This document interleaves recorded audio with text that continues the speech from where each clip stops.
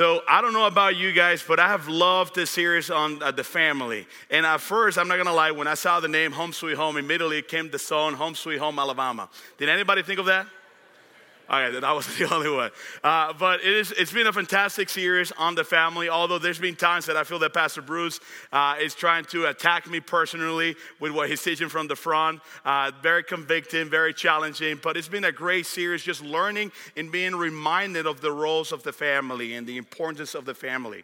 You see, throughout the entire Bible, you see over and over the picture of the family.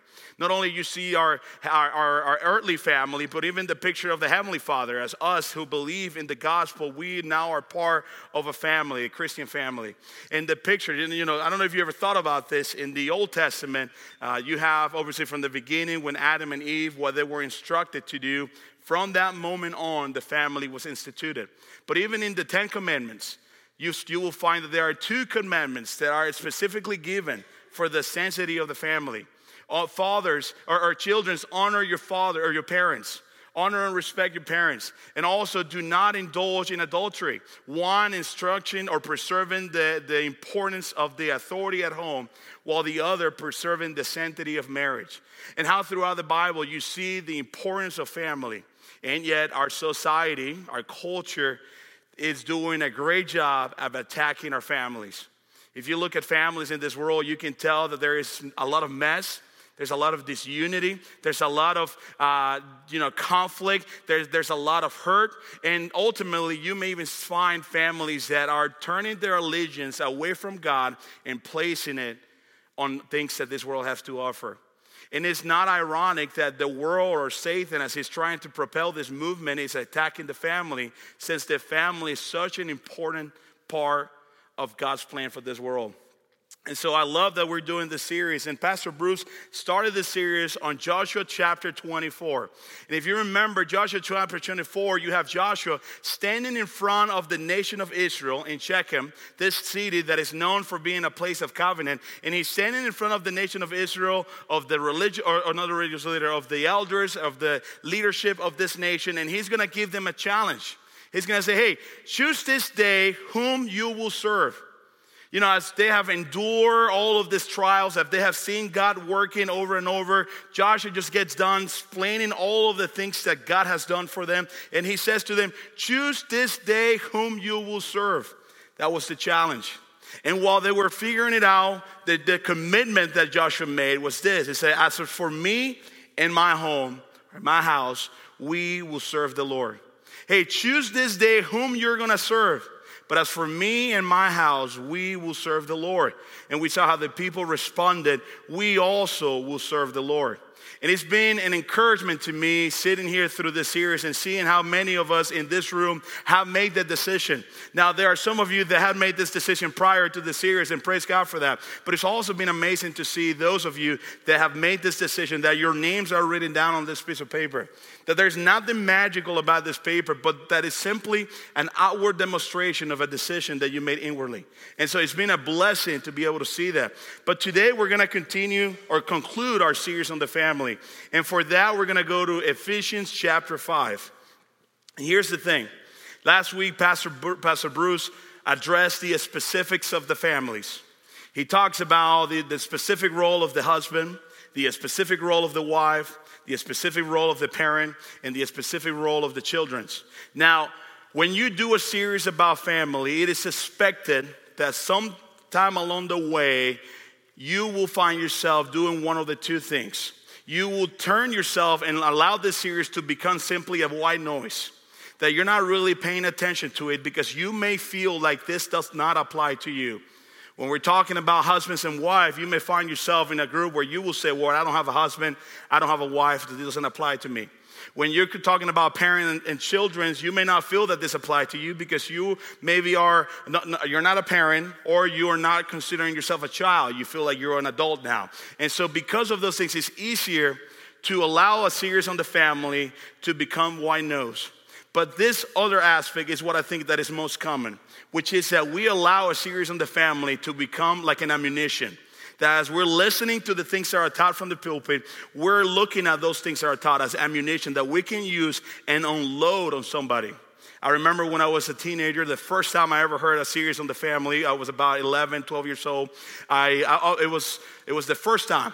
And I remember sitting on the pew. We didn't have pew, we had more like chairs. And I'm sitting in the chairs, and the pastor is going on for weeks. And normally what I would do is that whenever the pastor started to talk, I would turn my head down and start imagining different scenarios. I know that none of you do that here, but that was me. I would imagine myself as a professional baseball player or a Navy SEAL, even though I was born in the DR and I will never be a Navy SEAL. But nonetheless, I will imagine myself all of these different scenarios. But I remember that this particular series, I was doing what I normally do, and I'm looking down, minding my own business in my head. The pastor's going over and over and over. And then he gets to Ephesians chapter 6, verse 4, that says, "Fathers, do not provoke your children to anger." God, amen. You are my God. Pastor, preach it. I felt that. I have never felt like someone spoke to me so directly than in that moment. And so I did what any smart person would do, is that I took note of that mentally, not physically because I didn't have a book, but then I went home and I waited for the perfect time that my parents will get mad at me. And I would unload this ammunition on them. And I would say, well, no, you heard the pastor. You are not to provoke me in anger. Now, I'm sure you're doing this, but my parents being Hispanic, it did not go well. And it's by the grace of God that I'm here today because, I don't understand how I made it, but somehow I'm here today. But that's how we do series like this. The pastor is talking about the husband, and the wife is just thinking, man, I hope my husband is listening. The pastor is talking about the wife, and the husband's like, man, I hope she's listening. She's in the children's wing, so I'm going to grab that paper and run it that way so that she makes sure she signs it, and she accepts the challenge to submit to the Lord. This whole it's true story. We do all of these things where we're thinking we're thinking about somebody else when a series on the family is happening. But let not that be the case this time around. Because what we're going to find today in chapters 5, as Paul is starting this address, as he's doing this introduction to the church in Ephesus, he's going to say something that was going to serve as a foundation to all of those in attendance in the church. That it did not matter whether they were husband or wife, fathers or children, adults or young adults, or they don't matter how old, what demographic, what stage of life they were in. It didn't matter their social class. The statement that he was going to make was going to apply to every single one of those in attendance. And the hope is that today, as we discuss it, that it will challenge you and I to recognize this call, this foundational statement that Paul is doing, and that we will apply in our life. So Ephesians chapter 5, verse 1 and 2. Therefore, be imitators of God as beloved children, and walk in love as Christ loved us and gave himself up for us as a fragrant offering and sacrifice to God. In chapter 4, Paul just got done dealing with the Ephesians, the church, the believers in Ephesus. And the way that he deals with them is that he's reminding them of the fact that once they believe in the gospel, they're not longer like the world is. They're not longer Gentiles. Instead, as a new believer, they have been created into a new life. They are a new creation that is created in the likeness of God, that their purpose now is not to behave like the world is, with disunity, with sexual immorality, with conflict, that instead they are to recognize that they are a new creation created in the image of God, and to live in honor and to live to honor God. And so this is what's happening in chapter 4. In chapter 5, Paul addresses now the families. But before he gets to talk about the husband, the wife, the children, the parents, he said this statement here. Chapter 5, verse 1. Therefore, as a new creation, as someone that is not longer lost, as someone that is not longer slave to sin, as somebody that is not confined by the enticement of their flesh, that now they are standing free, forgiven, as someone that is a new creation, be imitators of God. This is your call. Imitate God as a beloved children. Pastor Bruce addressed the whole dynamic, how a child wants to be like his father or as his parents, that they will pick up things that they do and they will do for better, for worse. They will imitate those things. And to hear the challenge, be imitators of God as beloved children, and walk in love as Christ loved us and gave himself up for us as a fragrant offering and sacrifice to God. What a challenging thing he's saying here. Before we talk about husbands leading and loving your wife like Christ loved the church, before we talk about wives submitting to her husband as unto the Lord, before we talk about children obeying their fathers, their parents, before we talk about parents not provoking their children to anger, we must talk about this first. The calling for every single one that we must be imitators of God as beloved children. And so the whole thought process here is this. We imitate God by walking in love. We are imitators of God by walking in love. And how do we walk in love? By looking at the example of Jesus Christ. And I love the word picture that he has here of the fragrant offering and the sacrifice to God. Because this idea will carry all the way back to the Old Testament. In fact, the first time that is mentioned, this idea of the aroma or something rising unto the Lord, is found in the book of Genesis when it's referring to Noah. Noah, the flood is over and he creates this altar and he sacrificed clean animals from all different kinds. And he does that as a way to honor God and to bring sacrifice and to bring honor to him and to celebrate what has happened. But this idea of sacrifice, it runs even deeper. For you see in the book of Leviticus, we are instructed about different types of sacrifice that they needed to do. Sacrifice like burnt offering. That it was a sacrifice that it was done as a way to pay penalty for sin. That sin, whereas we know in the book of Romans, it said that the wages of sin is death. That there's a payment that needs to be made. And in the Old Testament, before Jesus came, that penalty was paid through sacrifice. And the idea was that when they presented the sacrifice before the Lord, that act of obedience will be demonstrated by the incense or the smell, the aroma rising unto the Lord, and the Lord will look at that and please. That is the idea that you see here when it comes to the idea of Jesus. That the perfect example of walking in love was demonstrated in Jesus as being the one who turned himself as a perfect sacrifice unto the Lord for your behalf, for my behalf. And the way that he did that was such that it was pleasing to the Lord. This right here was crucial. The church of Ephesus was in a situation very similar to ours. It was a church that found themselves in the most important province in Asia. It was a church that had trading routes that will go through all of it. It was a church that had commerce. It was a church that was diverse. It was a church that had importance for the Roman Empire. But it was also in Asia that there was the temple of the goddess of Diana or Artemis. This goddess that was considered the goddess of fertility. A goddess that the way that you will worship her was by participating in the sexual immoralities or by participating in idolatry. And so that is why in the book of Acts, Paul is going to say to them, hey, as you are a church, make sure that you're watching and that you're discerning of the wolves that are going to come in and they're going to try to persuade you to start worshiping God in the same way that they worship Diana or Artemis.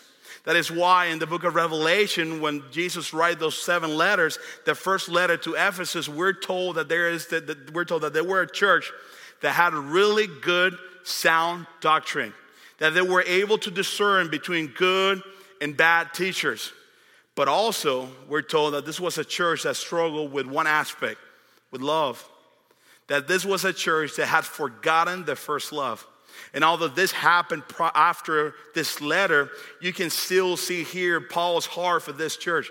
That they needed to understand that there is their call, their challenge to recognize that as beloved children, we are to imitate God by living in light of the example of Jesus. That if you are a Christian, old and young, married, unmarried, with kids, no kids, professional, not professional, that you are to love God, that you are to imitate God by walking in light of the example of Jesus. That was the commitment. That's what the church in Ephesus needed to understand.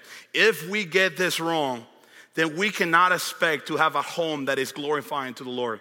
If the husband is not imitating God by walking in love in light of the example of Jesus, we're not going to have a godly man. If the wife is not imitating God by walking in light of the example of Jesus, she's not going to be doing it in a way that honors God. Same goes for the children. Same goes for the parents. And so this whole idea, before we address the family, there has to be a commitment made. And I love the statement that he makes. Therefore, be imitators of God as beloved children, and walk in love as Christ loved us and gave himself up for us, a fragrant offering and sacrifice to God. Now, if there's any of us that may find ourselves in a position here that we understand that we are to imitate God, and we understand that we do that by looking at the example of Jesus, but maybe you find yourself here today and you're saying, well, what is the example that he laid out for us? For that, we're actually going to go to the book of Philippians, because Philippians lays it out pretty clear. What is the example that Jesus laid out for us? Philippians chapter 2, verse 1, this is what it says. And the verses are on the screen too, if you need to follow there. So if there is any encouragement in Christ, any comfort from love, any participation in the Spirit, any affliction and sympathy, complete my joy by being of the same mind, having the same love, being in full accord and of one mind. Do nothing from selfish ambition or conceit, but in humility count others more significant than yourself. Let each of you not look not only to his own interest, but also to the interest of others. Now watch this, verse 5.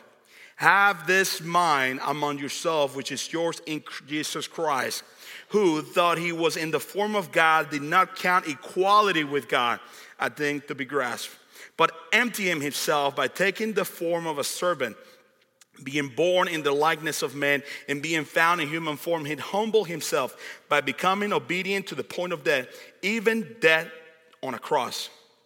Therefore, God has highly exalted him and bestowed on him the name that is above every name, so that at the name of Jesus, every knee shall bow in heaven and on earth and under the earth, and every tongue confess that Jesus Christ is Lord, to the glory of God the Father.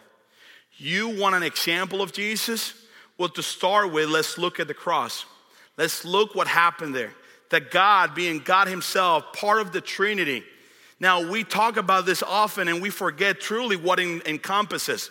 That God, part of the Trinity, who did not have to do that because it was you and me who rebelled against him. And yet, because while we were sinners, he still found it upon himself to come down on the form of man. He took on the form of man, lived life the way that you and I will live life, yet without sin. And in this so that he could be the perfect sacrifice for your sins, for my sins. So that through him, whoever believes can have eternal life, who have abundance of life. This is the example that Jesus laid out for us. And so when you go to Ephesians, and Paul is talking to this church, he's making a similar challenge that Joshua is doing to the nation of Israel. You see, when Joshua is addressing the nation of Israel, he's not just talking to those that had a home. He's not just talking to those that were parents. He's not just talking to those that were married. He was talking to the whole nation of Israel. And he's saying, hey, in a society like theirs that was filled with idolatry, that was filled with false gods, that was filled with terrible sexual immorality, he's saying to them, hey, choose this day whom you're going to serve. Now that we have come to a point where we have received this promised land, you're gonna enjoy things that you didn't work for. You're gonna experience things that you didn't labor for. Now that you're in a point where you have made it, choose this day whom you will serve. That was a challenge for the entirety of the nation of Israel. Old and young. Didn't matter whether they're married or not. There was no one in that attendance. There was no one in the audience that this challenge would have not applied. And while the congregation was still trying to figure out how they will answer, Joshua gets ahead and boldly said, as for me and anything that I have power over, anything that I have authority over, anything that I'm responsible over, I will serve the Lord. That was the commitment, to which the congregation responded, we would also serve the Lord. This is what Paul is doing here to the Ephesians as he's getting ready to transition into the family. Before we get to talk about the family, you need to get this, that we are to imitate God. That we are to look at God and look at his example as a beloved children who were given. Understand this, you and I do not deserve to be children of God. But it's through his sacrifice on the cross with Jesus that we were granted the adoption, that we can go to God and say, Abba, Father, that we can call him Father. And as such, it should be our commitment to recognize that and to imitate him by living in light of the example of Jesus, who he laid out for us. So what are some of the examples more specific of the things that Jesus did for us? Well, for starters, Jesus served. Have you really thought through that? That Jesus did not come to be served, but to serve. That the Son of God, God himself, who was the creator of the world, who did not have to not only come in the form of man, but that actually served. I mean, Jesus could have lived his entire life and just died on the cross, and that would have been more sufficient than what we needed. That would have been more than we would ever imagine. And yet, the example that he laid for us was one that he himself was served. He would go to his disciples, even as he's getting ready to go on the journey of the cross, he will take the time to minister to them, to serve them by cleaning their feet. Why is it that us, as believers, we think that we're beyond serving? Why is it that us as believers, those that by extension have experienced the grace of God, why is it that we have a hard time making ourselves available to serve? You may be here today and you may not find yourself in a place where you're serving currently, where you're not serving your church, where you're not serving the believers in this congregation. And if that is you today, maybe the challenge that you need to recognize today, that if you are to serve the Lord, that if you are to imitate God, then maybe that needs to start with you serving. And what a blessing it is that at Church Outside, where we have so many opportunities for service, that we're not lacking room for service. And that you today could make it an effort to find a way to serve. But that is the example that we have in Jesus, that he was willing to serve. But it doesn't end there. The example continues, he forgave. When you think about the journey of the cross, you find Jesus enduring everything that he endured for your sake and my sake. He endured hurt, he endured mockery, he endured blasphemy, he endured all of these things so that you and I could have a relationship with God. But the thing that shocks me at times when I read the passage on the story of the journey of the cross is that Jesus was already dying for the sins of the world. That his payment, his sacrifice on the cross was going to cover everything. And as he is standing on the cross, as he is hanging on the cross, you have the mockery of two different thieves who deserve to be there. You have the soldiers that are playing lots with his garments. You have the religious leaders that are making fun of him. You have the Israelites that are also there making fun of him. And in all of this, you could have said, Jesus, don't do anything else. You are already dying for their sins. But instead, he takes the time to say, Father, forgive them, for they don't know what they're doing. Have that really resonated with you? That as he is hanging on the cross to pay the full debt of the entire world, he's still grasping air to say and to plead for the Father, forgive these people here, for they're not realizing what they're truly doing.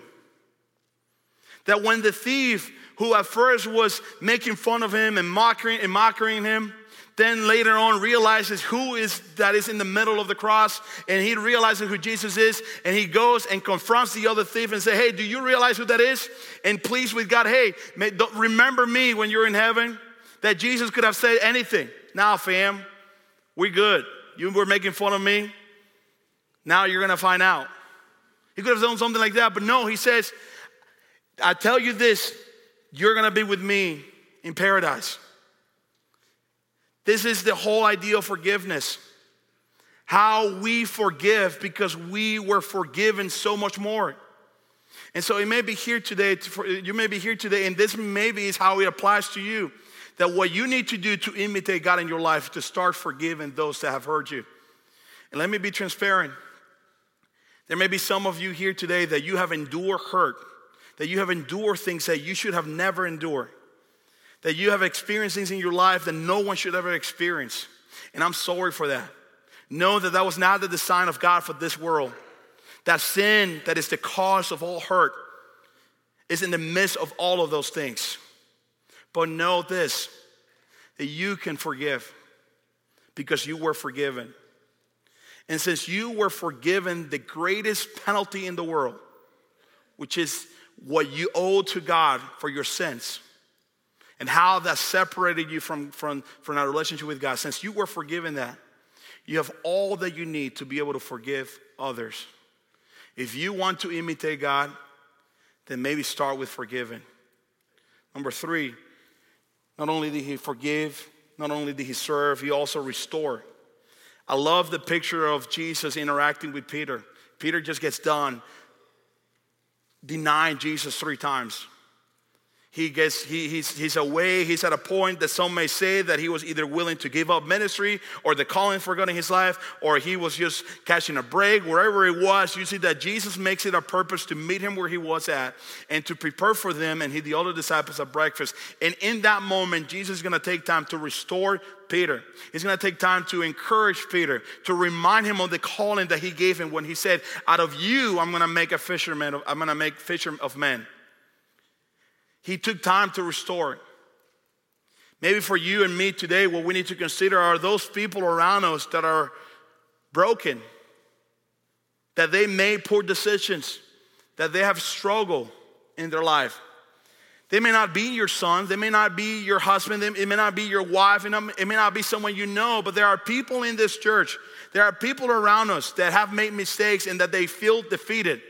And how awesome it will be if us as a church, we will be diligent and willing to recognize those individuals. And just like Jesus, go out of our way to restore. Listen, there are a lot of marriages in this world that are hurting.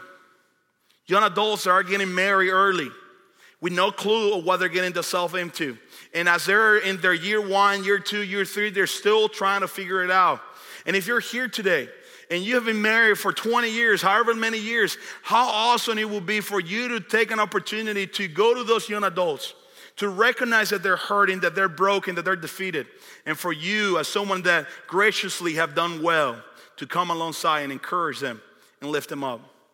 This is the example that we see in Jesus. He restored, but he also challenged. He challenged those that needed to be challenged. Those religious leaders that thought that they had it all figured out, that they thought that they were above reproach. Jesus will take time to address them and to confront them, to recognize that it's not so much a matter of the mind, but so much a matter of the heart. That you can say and know all the things you want, but if you don't embrace it in your heart, if you don't apply it in your heart first, then it's worth nothing. But not only did he challenge, he also comforted. I love the fact that he will take time to comfort those that were hurting. Like his friends that would experience loss, and he will come alongside of them and encourage them.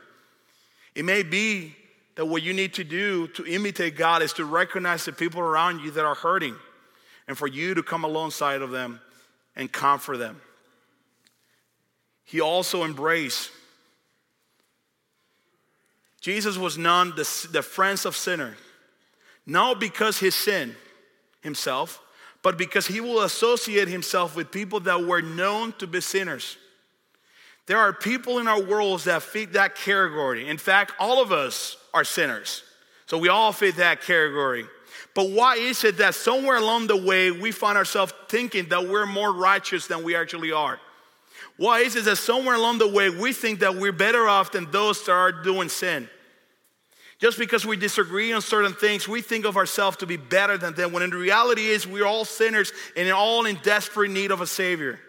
And how much of a blessing it is that you have seen this Savior, that you have embraced this Savior, and how much an opportunity you have to take that same Savior that can turn someone who is blind to be able to see, someone who's lost to be able to be found. Take someone like that, this message of the gospel to someone like that and share it with them. Why is it that we have such a hard time embracing those that are so different than us? And hear me out. I'm not saying embracing their sin. I'm not saying applauding and celebrating their sin, but recognizing that them as an individual, they are in desperate need of the gospel. And you who call yourself a Christian, you have all the tools that you need to bring someone who is dead to life, which is solely done through the gospel of Jesus. That's the example that we see that he embraced. And ultimately, the example that we see in Jesus is that he sacrificed. Jesus sacrificed. He didn't have to do that. He didn't have to sacrifice. He didn't have to come here on earth and die for your sin and my sins, because again, you and I deliberately chose to sin against God. And even after we believe in the gospel, we at times deliberately choose to sin.